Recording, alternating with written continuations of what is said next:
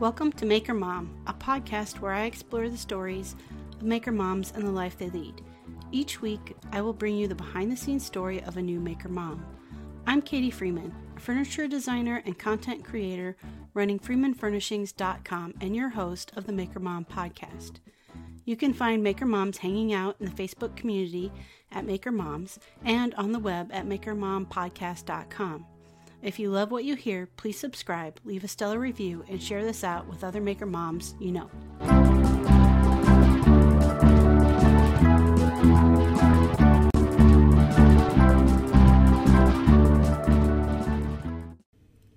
Hello and welcome to episode 118 of the Maker Mom podcast. This week's guest is Mira Crow, who is a opera singer turned woodworker. Has such a fascinating story, and I cannot wait for you all to hear it. But before we jump into the interview, I want to give a big shout out and thanks to the patrons over on Patreon. So thank you so much. Kevin, Lefty's Woodshop, Christy, Twisted Twine, Christina B, Jeremy Spees, Sammy, Go Sammy Lee, Lauren, Rasp File Designs, Sven, Dwarf Size Workshop, Rachel, Moody Makes, Bonnie, Tool Mom Bonnie, toolmomstore.com, Laura, Oakley Soap Company, Mary Lou, Made by Mary Lou, Amy, Bison Valley Carving, Dan and Kelly, Reclaim Living Store, Brandy, Studio Obey, Kathy, One Girl and Her Tools, Ellen, Little Bear Furniture, and Ethan Carter Designs. Thank you all so very much for your ongoing and continued support, helping me to produce 2 episodes a week, every week. And with no further ado, here is Mira. Okay. And I always start by having my guests introduce themselves. So when you're ready, I'm going to let you do that. Okay. Well, my name is Mira Crow, and I live in Austin, Texas. I'm from New Jersey, and I moved here last year. I lived in LA for 20 years. I have 2 boys, one 5-year-old and one 3-year-old, and I'm a woodworker. Awesome. 5 and 3, those are definitely busy ages for sure. They are, yeah, definitely. My youngest just turned 5 last week, so it's like my youngest and my last of my baby. So I'm like, no, don't turn 5 yet. 5 is fun though. They really have a lot of personality, and like the tantrums are less, which is great. This is true. Though I don't know. She's getting her sass pretty much full on. So that has not necessarily been a fun awakening, but even when she's being sassy, it makes me laugh. I have a hard time sometimes when she's like got that total serious attitude without laughing about what she just said. Yeah, I have that problem too. My 5-year-old's getting a little bit of an attitude, and I'm like, where did you get that from? But I'm pretty sure it's me. You can take the girl out of Jersey, but you can't take the Jersey out of the girl, right? He's got a little bit of an attitude sometimes. Nice. Well, so you said you grew up in Jersey. What kind of things were you interested in as a kid? It was all art and music all the time. I loved making things. I always made things out of clay. I was always drawing and painting. Music has been a huge part of my life. Before my life as a woodworker, I was an opera singer. And it was all arts. It totally took over my life pretty much. So those are my hobbies. I played clarinet. I played a little bit of piano. Mostly I sang. And I took a lot of art classes. Okay. Yeah.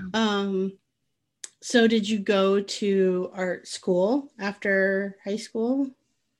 After high school, I studied music, and I went to a community college, but then I left. I started I started doing costuming actually, because I also worked at a costume shop when I was in high school. And I worked there for about 10 years. And then I started doing some wardrobe for plays and movies. I knew how to sew. And so I started sewing costumes and doing designs for plays. So that was another way that I got to channel my creative juices. And at the same time, I was also performing in operas and taking lessons. And so it was kind of a balance. Sometimes I'd spend more time doing wardrobe. Sometimes I'd spend more time doing opera. As I got older, I started to pursue opera more full time. As you kind of start to age out of certain training programs. Mm-hmm. When in opera, the cap is around like 30, 35 for women, which is unfortunate because a lot of people start later in life, but they have their agendas. Mm-hmm.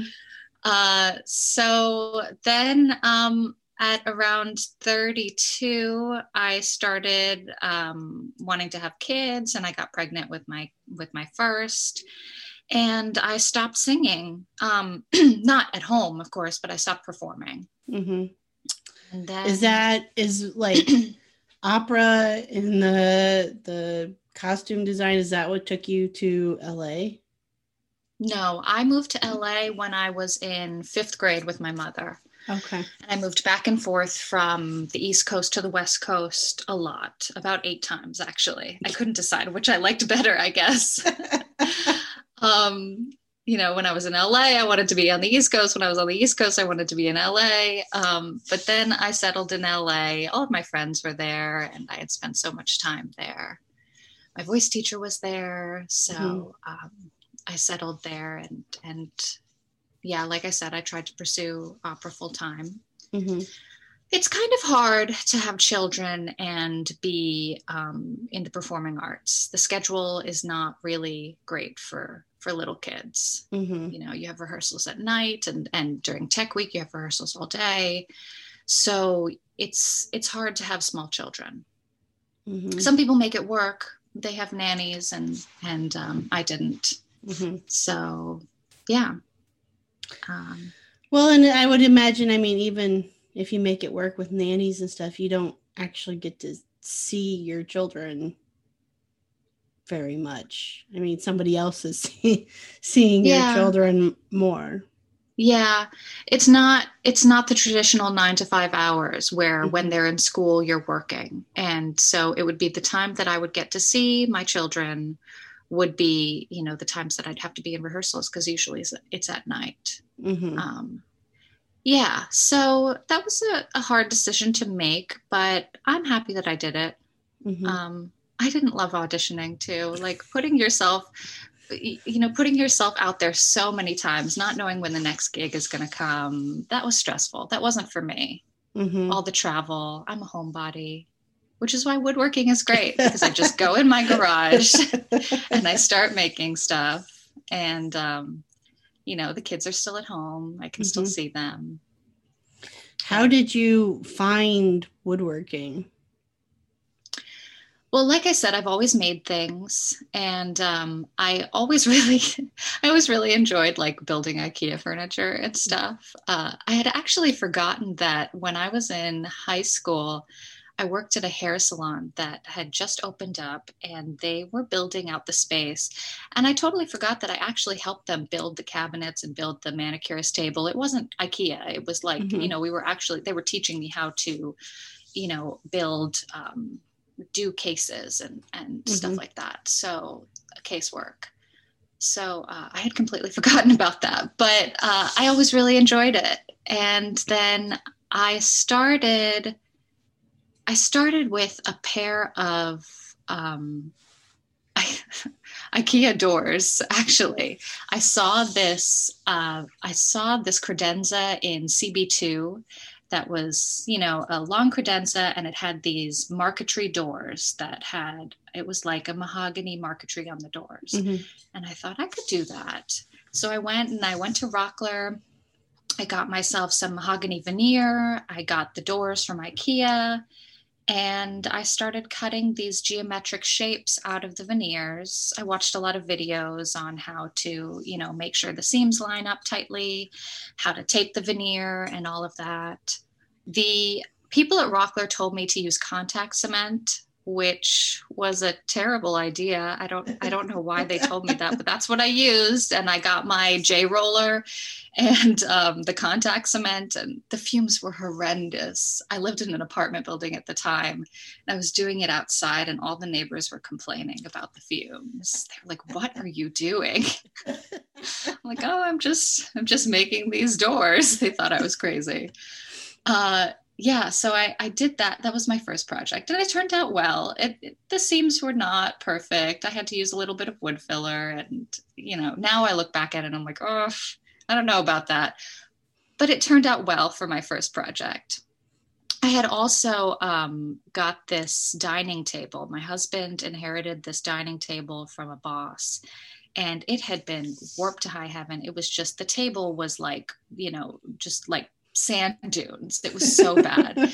So, but it was beautiful. It was a beautiful oak table. And I got, a big jack plane, and I learned how to plane, and I planed down the top and stained it and all of that. So those were my first forays into woodworking.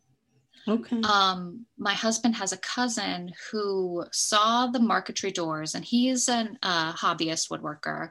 And he said, "Oh my God, that's really good. You're really good at this. You should try and take a class." So I took a class in Los Angeles. It's a place called Allied Wood Shop, run by a woman. And I had built a cutting board out of just one slab of maple. And I just, they taught us how to mill, and taught us, how to use all of the tools. And I was hooked. It was great. I never stopped. Was the class itself taught by a woman? There was one woman teaching alongside two other men. Okay. Yeah. But the shop was owned by a woman. Then my first beginning furniture making class, where I made this George Nelson style slat bench, that was taught by a woman. So I have had a lot of women have been involved in my education. Mm-hmm. After that, the classes were all taught by men, but there were other women in the class. I never really felt the boys club nature of woodworking until I stopped taking classes and started joining community wood shops, and, kind of just doing like the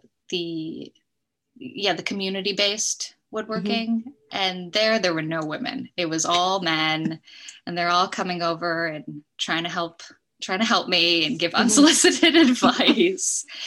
And which is fine. I guess it's fine if it's solicited, right? If you need help. Right. But I had my guard on, definitely, a few times, Yeah. So like, were these like maker spaces, or just like communal shop, like wood shop type spaces? It was a communal wood shop. Okay. Yeah. So were you like renting space from them? Or so we each had like a little cubby where we could put the wood. You'd rent space there, and then it was a membership, part-time or full-time. You had a certain amount of hours that you could use per month. The guys there were really nice, like who ran the place, and they were always very respectful and very, complimentary to my work. But some of the people who worked there, it was always, the older gentlemen. The younger guys seemed to understand that women are woodworkers too. And this isn't just an old man thing. But it's, the older guys, they have a different attitude. Mm-hmm. Yeah. Was it, because you said you had like kind of your guard up, was it intimidating going into those spaces and seeing all men to start with? Yeah, it was. The reason I was so attracted to Allied, and honestly, the only reason I took my first class was because it was taught by a woman, it was owned by a woman, and I went in there thinking, okay, this is a comfortable, safe space for me. I'm not going to feel weird or uncomfortable. Not that I was afraid of anything, but it's just, you just want to feel a bit more welcome. You just want to be in a place where there are some people like you, you know? It's not just, I don't mind being the only woman in a room generally, but you don't necessarily want to be. Right. So, especially when it's a new thing that you're learning. So to go into those spaces taught by women made me feel really good about this decision that I had made. I mean, I didn't go into it thinking this is what I want to do as my career now, but I knew that it was something that I had a passion for. You know, I kept designing pieces of furniture, and I spent all my time watching the YouTube videos and looking at the magazines, and it had really, really caught hold of me. Yeah. Because I can imagine, or at least, I'm totally working just from an assumption that in the previous spaces that you worked in, with opera, with costume design, that there were quite a few women in those spaces. Yeah, they're definitely women dominant. Yeah. Yeah. Hi, makers. Today's episode is brought to you by ToolMomStore.com. Tool Mom and Company is for all ages, genders. They have what you need for your one-stop tool-related merchandise of gifts and clothing. The products are fun, fashionable, one of a kind. In fact, I have two of the mugs. One has a circular saw with flames coming off of it. It says, "Go Girl." Another one has the definition of a tool chick. Both of them are super awesome, and I have coffee out of them almost every morning. So check out ToolMomStore.com or find them on Instagram at ToolMomBonnie. You can receive an extra 20% off at checkout by using the code MAKERMOM. So, was there there were other men who took those classes with you. Was there anything you said there was not really any kind of thing from the men in the classes? Did you notice anything from men being taught by women? Woodworking wise? I don't think so. No, it was generally a quite young and very open-minded group. It was in LA, so it was a bit more of a liberal space, right? And for lack of a better term, but I didn't notice anything. It was very welcoming. It was very comfortable for me. I didn't feel like anyone had a chip or anything to prove, it was a really comfortable space for sure. Okay. A lot of those teachers that taught me, the men who taught me, who were great guys, and they still give me a lot of advice to this day. I still message them all the time because I don't have any teachers right now. Right. So by default, they are who I ask all my questions to. And I have a lot of them. So they are still like really great about, helping me out whenever I have a problem. They've moved on to a different space. They've opened their own shop now. But for me, it was great. I really enjoyed it. And what was the timing of this when you started taking, how long ago were you taking these classes? I started taking classes a little over 2.5 years ago. Okay. Yeah, it hasn't been long at all, actually.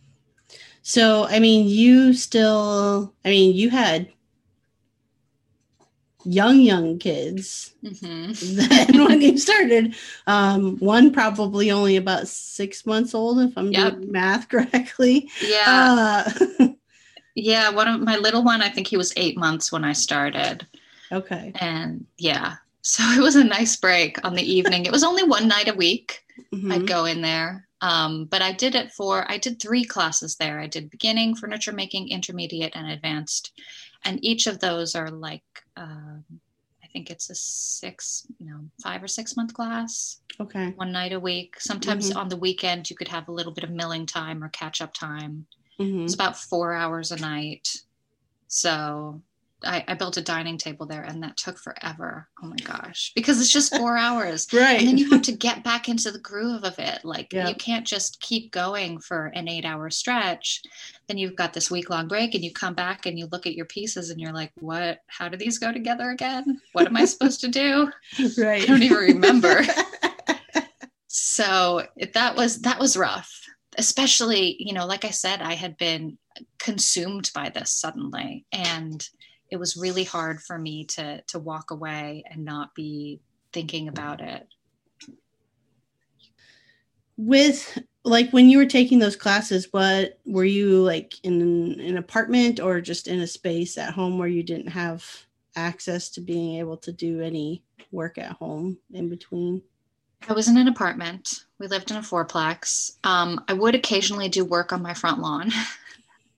And it's just like open to the street and anyone can walk by. So when I was planing my dining table, that's where I was doing the bulk of the work, when I was staining it and all of that. After I started taking classes, I did not continue to do work at home though.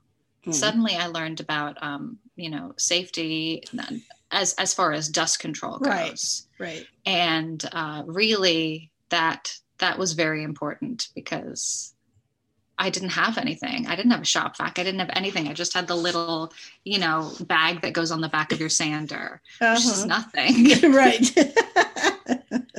And so it wasn't the safest situation that I was, doing in my apartment.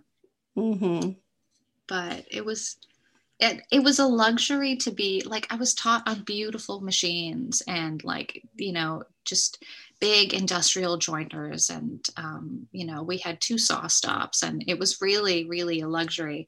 So to go from that to when we moved to Austin and I set up my home shop, I had like a DeWalt Contractors, those job site contractor saws, and which gave me so many problems. I've noticed other people using them without any problems, and mine was it broke every weekend. I spent more time trying to fix that thing than I did actually working. My fence was always going out of square, and it was a real chore. But it was really nice to be taught on just really, really good quality machines, not trying to figure things out on my own. Right. Yeah. I recently interviewed another guest, and she said something to the fact of like, as we all learn once we graduate from either like a program or get out of art school, like you would rather try to stay in school as long as possible so you have access to all of that equipment. Truly. That costs thousands of dollars to be able to do on your own. And there's something to be said for that, right? It's like I kind of wish I had access and took some formal classes as well. And I wish that, like, in addition to learning proper techniques on all of that awesome equipment, it's like, show us how to set up and use stuff that's actually probably what we're going to get to work on, at least for a number of years before we can afford, that gorgeous cabinet table saw. Like, how can I use a job site saw to get the same quality output? You know what I'm saying? It's just like I totally do. Yeah. Or teaching how to maintain the tools, and teaching how to tune up your tools and all of that stuff. And moving to Austin, there's so much humidity here, and trying to keep my bandsaw table like rust free has been really difficult. All of those little things. They teach you how to like square off the blade and square the fence and all of that stuff. But it was really an eye opener for me. I had been spoiled. That's for sure. Yeah. Yeah, exactly. Like, I mean, I think a lot of us who have more formal training, or anybody really, are self-taught as far as maintenance afterwards. Mm-hmm. Like, I remember buying, you know, when I bought my bandsaw, that was the first time I had ever had to put a blade on a bandsaw, and like, you know, watching that YouTube video probably 20 times to figure out how to make that happen. Thank goodness for YouTube, right? I don't know what I would have done without YouTube. The amount of times, like I said, my table saw was always breaking, and there are so many videos on there how to make this $300 saw work for you. Right. Yeah. And I should have known better. I've made so many mistakes buying cheap tools just because big purchases freak me out. So, well, I mean, not just that, but I mean, it does take time to save up for it. Mm-hmm. I mean, even like, I don't have a table saw, and that part of that is because I refuse to buy one until I can afford a saw stop. I just refuse. I want something that I'm going to feel comfortable using, that I know I'm not going to like cut my fingers off with. Mm-hmm. And so, but even their job site version of, you know, a table saw is, I think it's like $1,500 or $2,000. And that takes time to save up for. That's not, for sure. That's not something you just go out and buy willy-nilly, you know. Yeah. And you kind of have to, I mean, for me, I had to justify the purchase where it's like, okay, this is now something that's going to be making me money. People are commissioning pieces from me, and this is going to be a job. So now it's important to have job site safety. Also, it took, I have a saw stop now. My husband got me one for my birthday / Christmas this year. And it took me having a table saw accident to realize that, I mean, my thumb is fine. It just needed stitches, but to realize that this is something that is really, if this is going to be my job, this is necessary. Right. You know? Yeah, for sure. Yeah. That whole cost justification, that's a conversation that I have with my wife frequently. You know, it's like, she's like, her engineer brain kicks in, and she's like, well, where's the return on investment before we purchase? Like, whatever it is, you know? I'm like, oh, I don't want to have to do a whole ROI sheet. Just seriously. Yeah.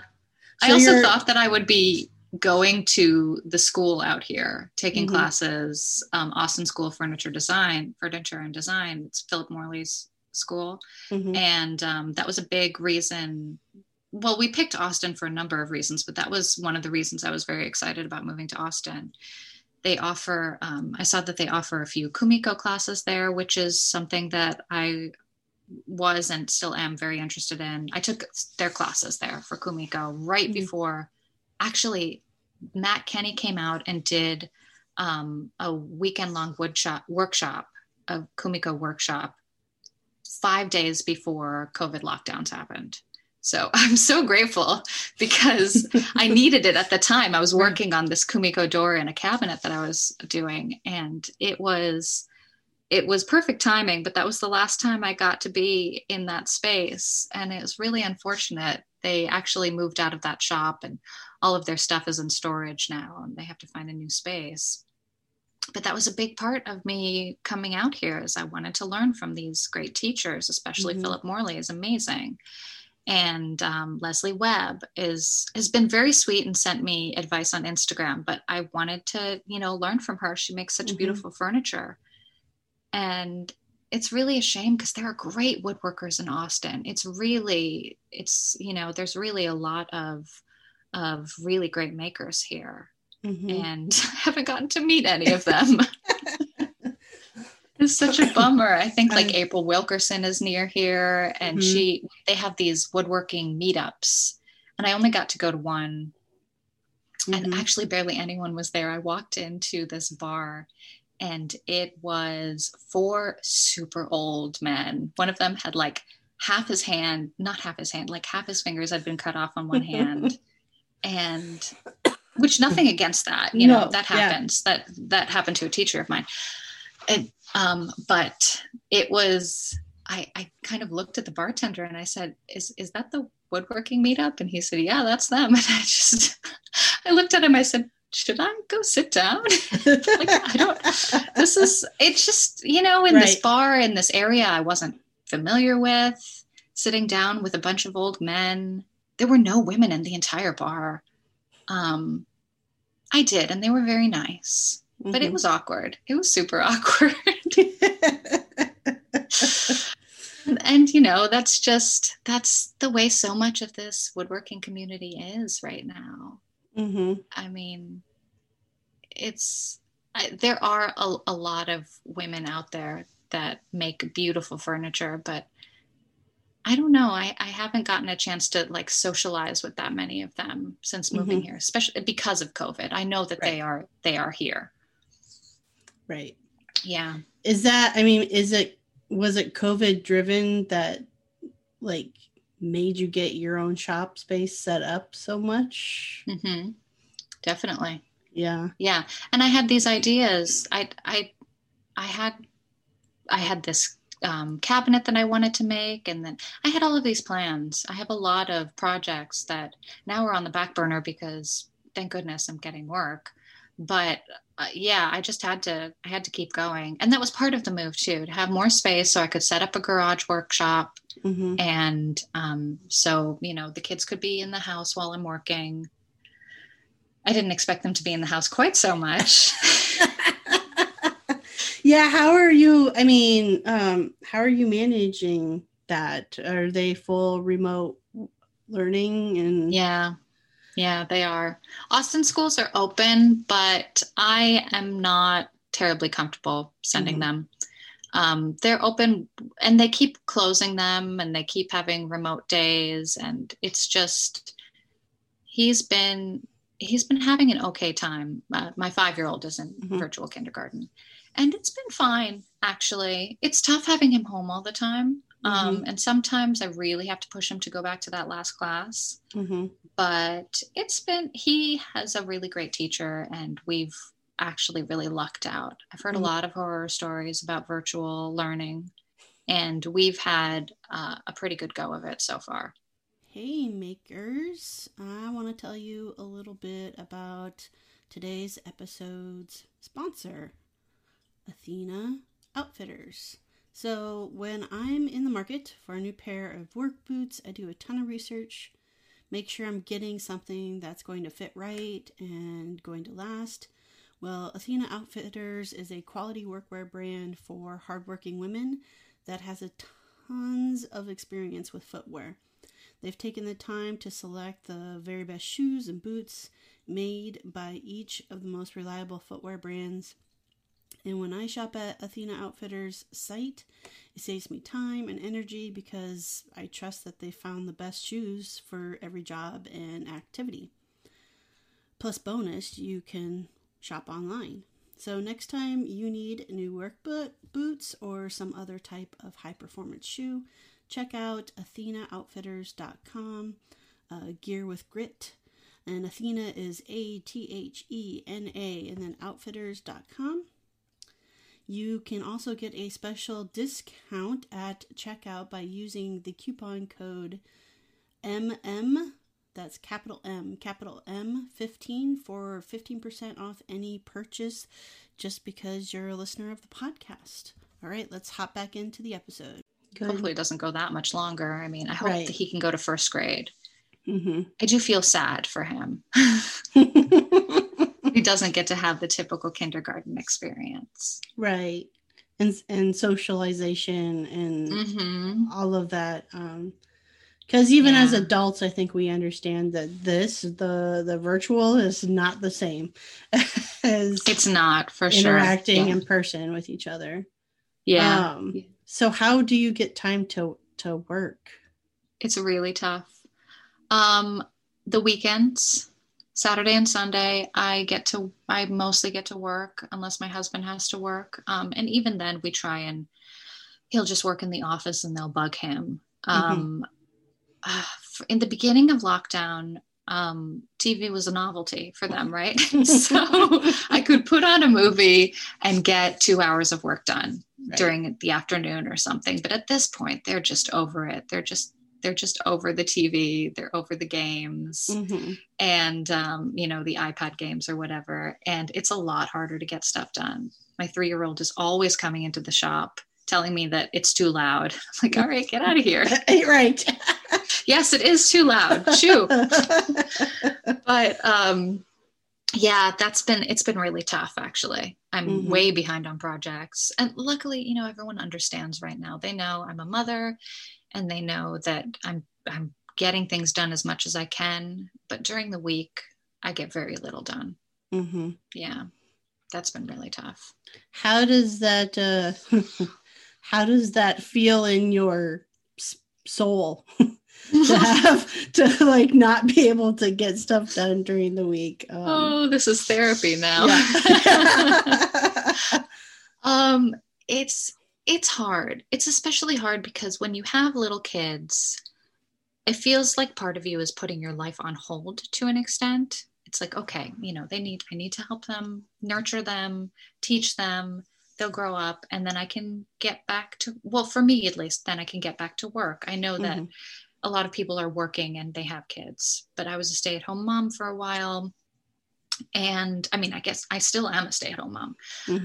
I'm just working from home also. It's tough because there's so much I want to do. That's really my personality. I have a big long list of things I want to learn before I die. And it's like, it's a really long list of things I want to learn how to do. There's always new things I want to learn how to do. And there's so many areas of woodworking to learn. I want to learn relief carving and making, like, doing bent lamination. And there are all of these amazing techniques that you can learn. It's endless. And that's all I want to do. And I love my children, and I want to spend time with them too. But when that's all you do, it's like, I need an outlet. I really need something to get these creative juices out that's not building Lego, which is fine. Right. Well, and there are people who make Lego furniture. Exactly. But I think, to touch on that too, for one, I think we all need to give ourselves, I'm picking up on you said, I love my children. And I think we all of our, as moms go, but wait, I do really love my children. I know. But I think we need to give ourselves like a little bit of grace and understanding of, like, it's been almost a year of life-changing, full on, this is what we do day in and day out. And being a mom specifically, or being a parent, is all giving, right? All you're doing is giving of yourself, and giving of yourself 100%. Full on 24/7 is not sustainable for anybody without getting something back to yourself. I have to remind myself of that a lot. Like, this is not normal. We're all living through a traumatic experience. Like, this is not. So, if you feel like I don't have anything left to give, that's not that's not on you. That's on the situation. Right. It's not a failure. You're not being a failure as a parent. I mean, personally, the weekends have become like, there are like at least one day of a weekend where I'm like, I just want to like not move and not, not do anything and not give of anything. And like being okay with telling my kids, like, you need to be able to play by yourself at some point in time, because mommy just doesn't have the energy to give right now. And like trying to almost model for them in some ways of like, I have to take care of myself too in order to be able to take care of you. So it's kind of a fine balance. They don't understand it at all and generally don't respect those boundaries at all. But it is that's tough. Trying experience. Yeah, it's also, if you're giving all week and then the weekends are the time to work, when is the downtime? Mm-hmm. And I mean, luckily I do feel like some of my work is downtime. I do enjoy, but physically it's not at all. I'm exhausted all the time. Oh my goodness. Mm-hmm. It's not just the kids, when you're home all the time, you're cooking all the meals and cleaning up after all the meals. And there's so much to do in the house. Mm-hmm. This is a trying time for sure. But once we get out of it, we can do anything, right? Right. Imagine how amazing those weeks will be when they're in school. I've always said I can get anything done in 2 hours. After having kids, I'll be like, okay, take the kids for 2 hours and I can get everything done. I just feel like I'm going to be the most productive person ever after COVID. I'm just going to be cranking out the furniture and the house is going to be spotless. Check in 6 months and obviously it's all going to go to hell again, but I totally understand though. It's my fantasy. That's right. My fantasy is to be alone. I understand that. That's yes, that's one of the things that I breathe a big sigh of relief when I just walk into the shop doors and it's like I get to close that door and there's nobody talking to me. There's nobody asking for anything. And it's just my time, to do whatever. So I totally understand. My fantasy is to be alone as well. Yeah. Yeah. Alone, but also with friends that I can go visit. Yeah. You can see friends and family that I can see. That I just want the option. Yes, exactly. Yeah. So how do you get your work? Like, how do people find you to get commissioned pieces? Most of it has actually been through a mom's group so far.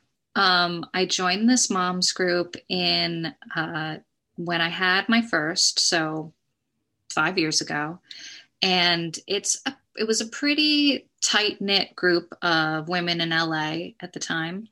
And then, so honestly, they've kind of like the people that I became close with in the moms group have been there with me since the beginning, funnily enough, when I started taking classes and I mentioned it, and then I started getting better and better, and then started making pieces that people actually took interest in and wanted to commission. And so most of my business has been from there, which is interesting. Yeah. So, I mean, now that you're in Texas, does that mean like you're shipping pieces back to LA? That's the tough thing. Yeah, that's the tough thing. Figuring out shipping is my big issue right now. And when I was interviewed on the Women of Woodworking podcast on Instagram, she said that she put me in touch with some people who ship more pieces, because that's really... my pieces aren't small. That's the problem. It's like if I was I do cutting boards and pizza peels and stuff like that too, which are easy to ship. But then I have this keyboard stand that I made.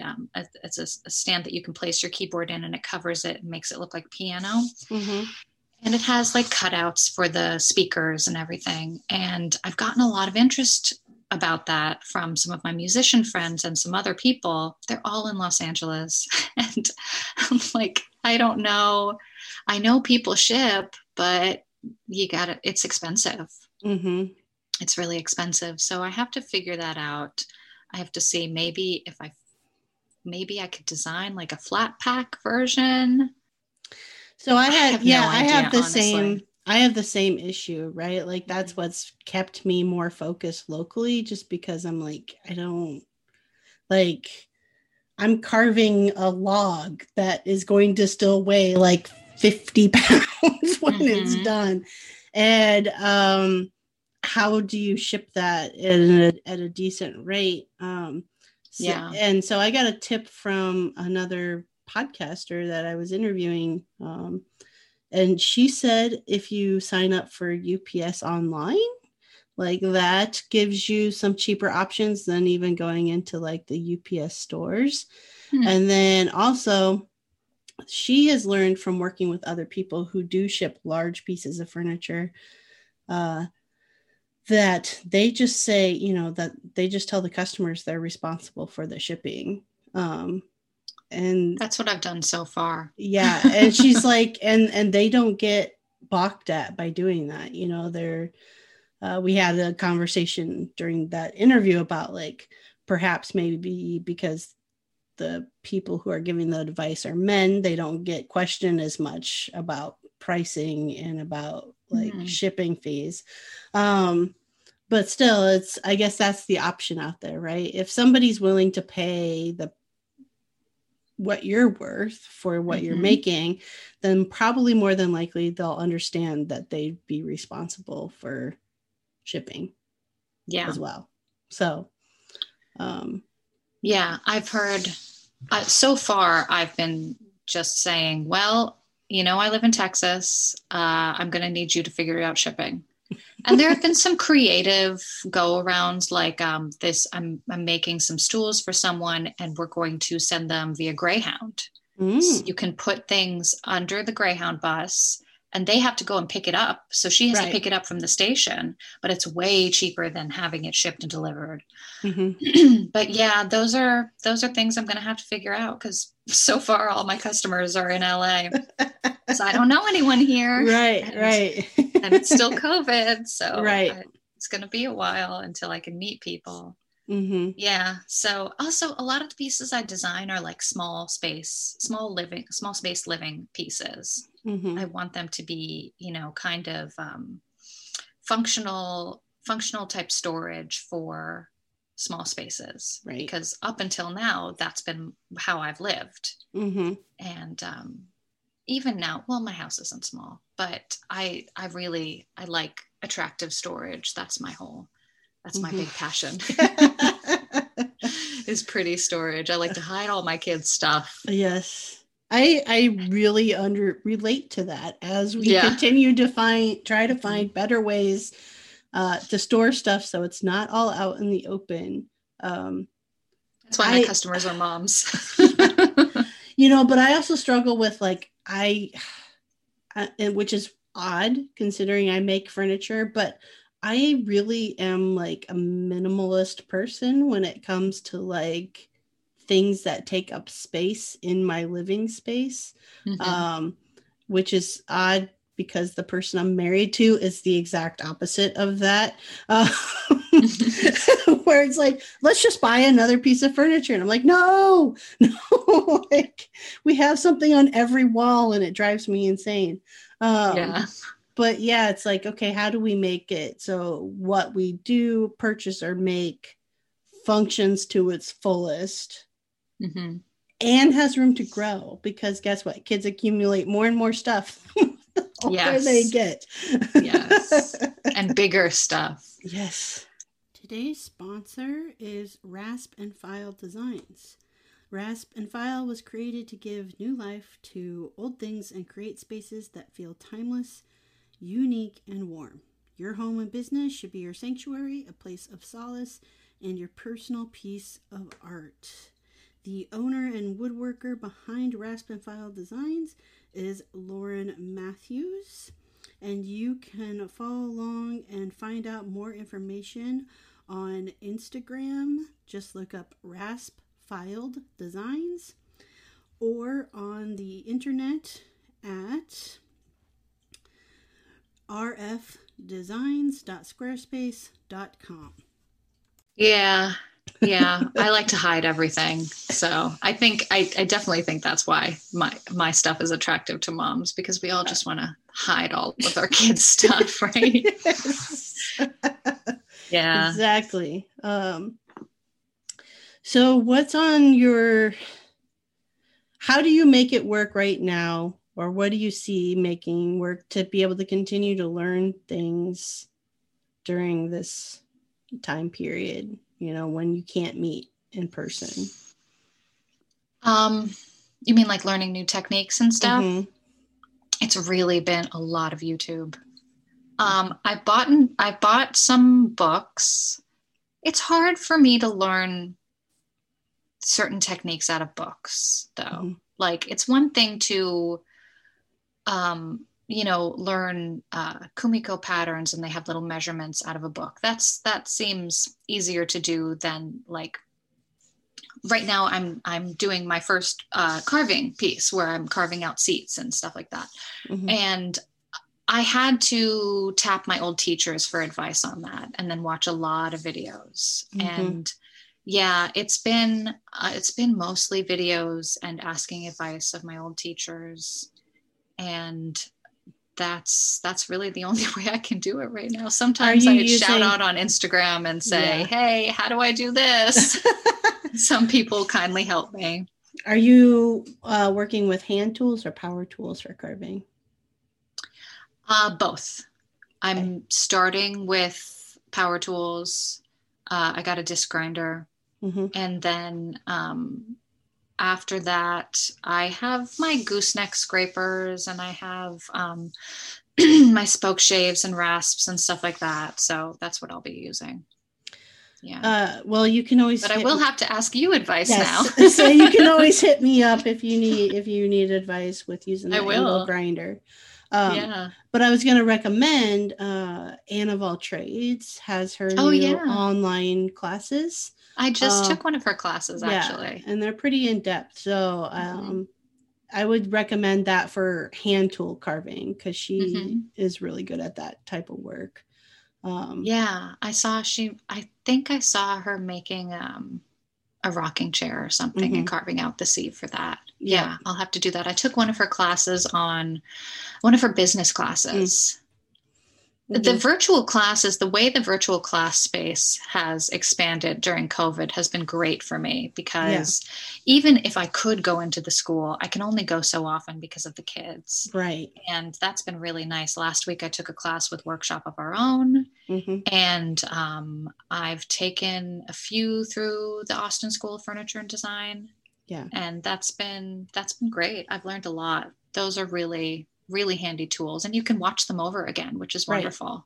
Right. Yeah, I've really enjoyed that. That's been really great. Yeah, and I have the magazines and stuff. You know, I get Popular Woodworking, and I get Fine Woodworking, which I don't know.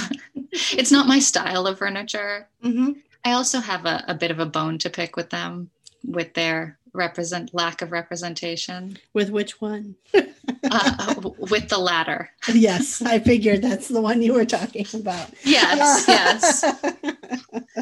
Yes, you're the spokesperson for representation in Popular Woodworking now. I'm not, but I will say that the reason I even reached out to them about writing an article for them was because of their editor's post in June about Black Lives Matter, and understanding that there needs to be more representation, and him taking it on personally to make sure that starts to really happen. So I have friends in the makerspace, female friends in the makerspace, that are being reached out to by Popular Woodworking, to get in articles and stuff written in there. So I know it's like, yes, I was on the cover, but I know that won't be the end of it. You know what I mean? Yes, I see him really keeping to his word and trying it's to not push. Lip service. It's not lip service. Exactly. That's the ladder needs to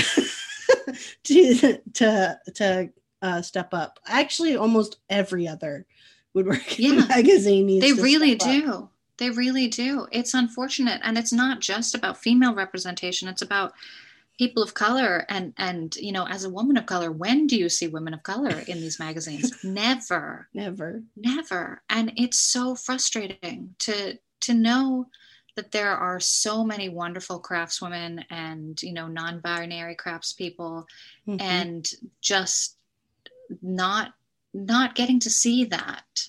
And that's part of what I meant when saying going into that space and knowing it was female led made me more comfortable. Right. A lot of times you're not going to want to walk into the room if you know you're the only one, and that's just, or at least even if you do it, it just creates another hurdle. Yeah. Of because to me, as somebody who, I'm I will turn 40 this year, so I am making myself more vulnerable and learning how to do that more publicly and openly. But it's always been, to me, the most vulnerable I get is with my woodworking. That's where I put it all out there. I mean, you're creating something that's part of, at least for me, very much part of me. And then I put it out in the world and I'm letting people judge it and say, you know, is this good enough or not? And so the act of putting yourself really out there in your design and learning how a craft is harder to do if you don't feel welcomed in that space or don't feel like you belong in that space because you don't see anybody that looks like you in that space. Yeah. And we know they're out there, right? You've interviewed so many amazing, you know, people who don't fit the mold of the, you know, of that particular, that demographic. I'm not going to call them out again because they're not the only culprit, but it's, there are so many, you know, other women out there, and with your podcast and with, you know, Women of Woodworking, we see them, we know that they're there, and we know they have amazing stories to tell. And it's unfortunate that they're not in the mass media, that, you know, we want to be represented too. That's because there's still a certain demographic that's the gatekeeper of that mass media. Yes. Right. Yes, definitely. Well, we still have to walk up hat in hand and say, "Mother, may I?" You know, instead of being reached out to. Yeah. But the thing is that men don't mind learning from women. I've seen this. I've watched it. They don't mind. They don't mind if it's a female teaching them. They don't mind if it's, you know, non-binary person teaching them. It's the technique that matters, right? They're not going to look at an Indian woman like me and not want to learn from me. So why do you need, why is that? Why are they expecting that, we need to cater to our demographic? Well, that's the techniques that are catering to the demographic. It's what they're learning that's catering to them. It's not the people who are doing it. All you see in those magazines are hands for the most part. Right, exactly. Does it matter what color the hands are? No. Right. It matters what they're making. I mean, personally, their stuff is old-fashioned for my taste. Right. But it's the techniques that you learn from it. And you don't need to see someone who looks exactly like you. Right. To learn from, to respect that they are a person with knowledge. Right. Yeah. I don't know if you get a chance to watch any Netflix or anything like that, but the series on there, Blown Away, is about glass blowers, you know, and it's a competition show. And they just had season 2. And of course I binged it because anything around like artistic type craft stuff I'm drawn to watch. And they had a black man on there competing, and the most powerful thing he said, unfortunately he did not win, but the most powerful thing he said on there was, "I want to show the world that black hands can make something beautiful." And so it's like, yes, because they can, because it doesn't, it like, of course you can. Like, why is, you know, it was powerful because it saddened me to hear him have to say that, because we should already know that, because they've been, black and brown hands have been making beautiful things from the beginning of time. So why are we shocked by this?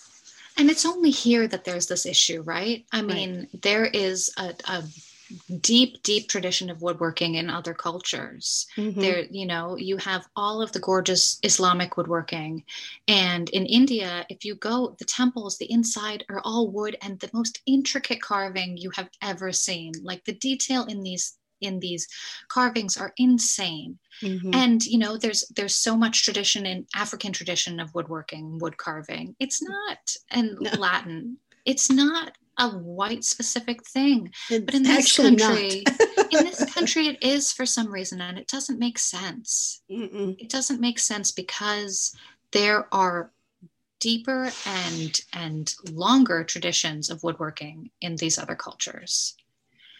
I don't know why it's become such a white specific thing in this country. Or why, well, you know, why they're the gatekeepers Right. is understandable, because they're the gatekeepers of most industries in this country. Correct. So I guess it does make sense, but it's frustrating. It is. It's frustrating when I know that it has come from these other cultures. Yeah. Yep.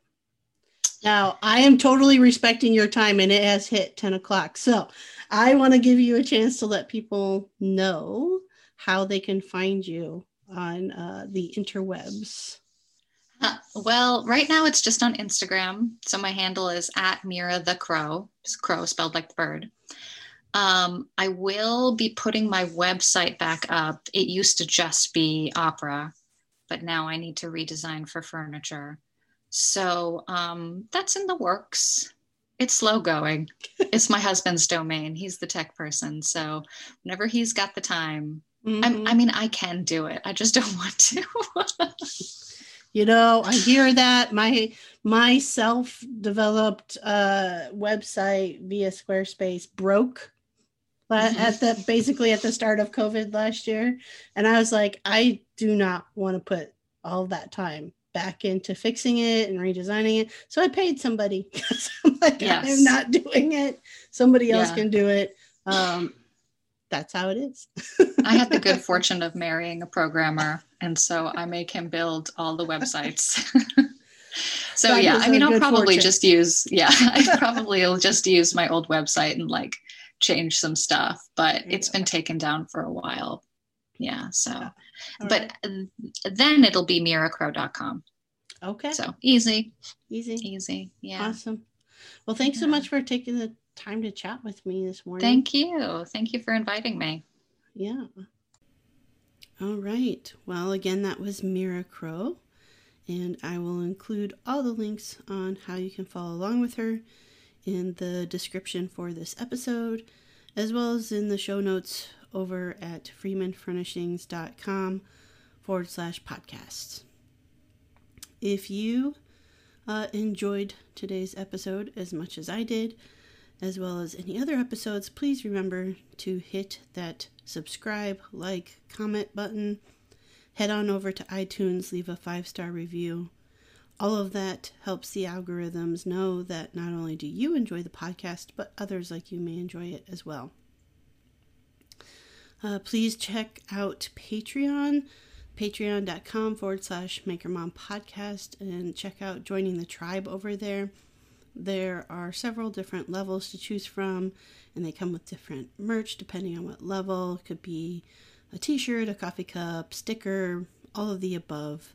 And no matter what level you pick, you get access to additional content, such as being able to participate live in an interview. Meaning if you are a patron, you get access to a Zoom link for one of my interviews, and you can hop on and listen and while it's going on, and at the end be able to ask your own questions. So that's kind of a fun thing that I tried out once last year, and I'm making a habit of it this year. So if that sounds like something you might be interested in addition to any of, just being a part of the Maker Tribe over there, please check out patreon.com/MakerMomPodcast. Now, when I am not interviewing fantastic women and non-binary folks and telling their story on the podcast, you can find me designing and making furniture and home decor over at freemanfurnishings.com and at Freeman Furnishings across all the social medias. The three probably that I am most active on are YouTube, Instagram, and TikTok, where I am active on the daily on TikTok and Instagram, so you can keep up to the minute, as you will, on what I am currently working on. All right, so it is Friday. It is the weekend. I hope you all have a fantastic weekend. Hope you get to spend time with your families and get out and make something. Until next week, I will see you later. Thank you for listening to the Maker Mom podcast. You can connect with the Maker Mom community in the Facebook group page Maker Moms. And remember, if you enjoyed listening to this episode, please subscribe, leave an awesome review, and share this out with other Maker Moms you know.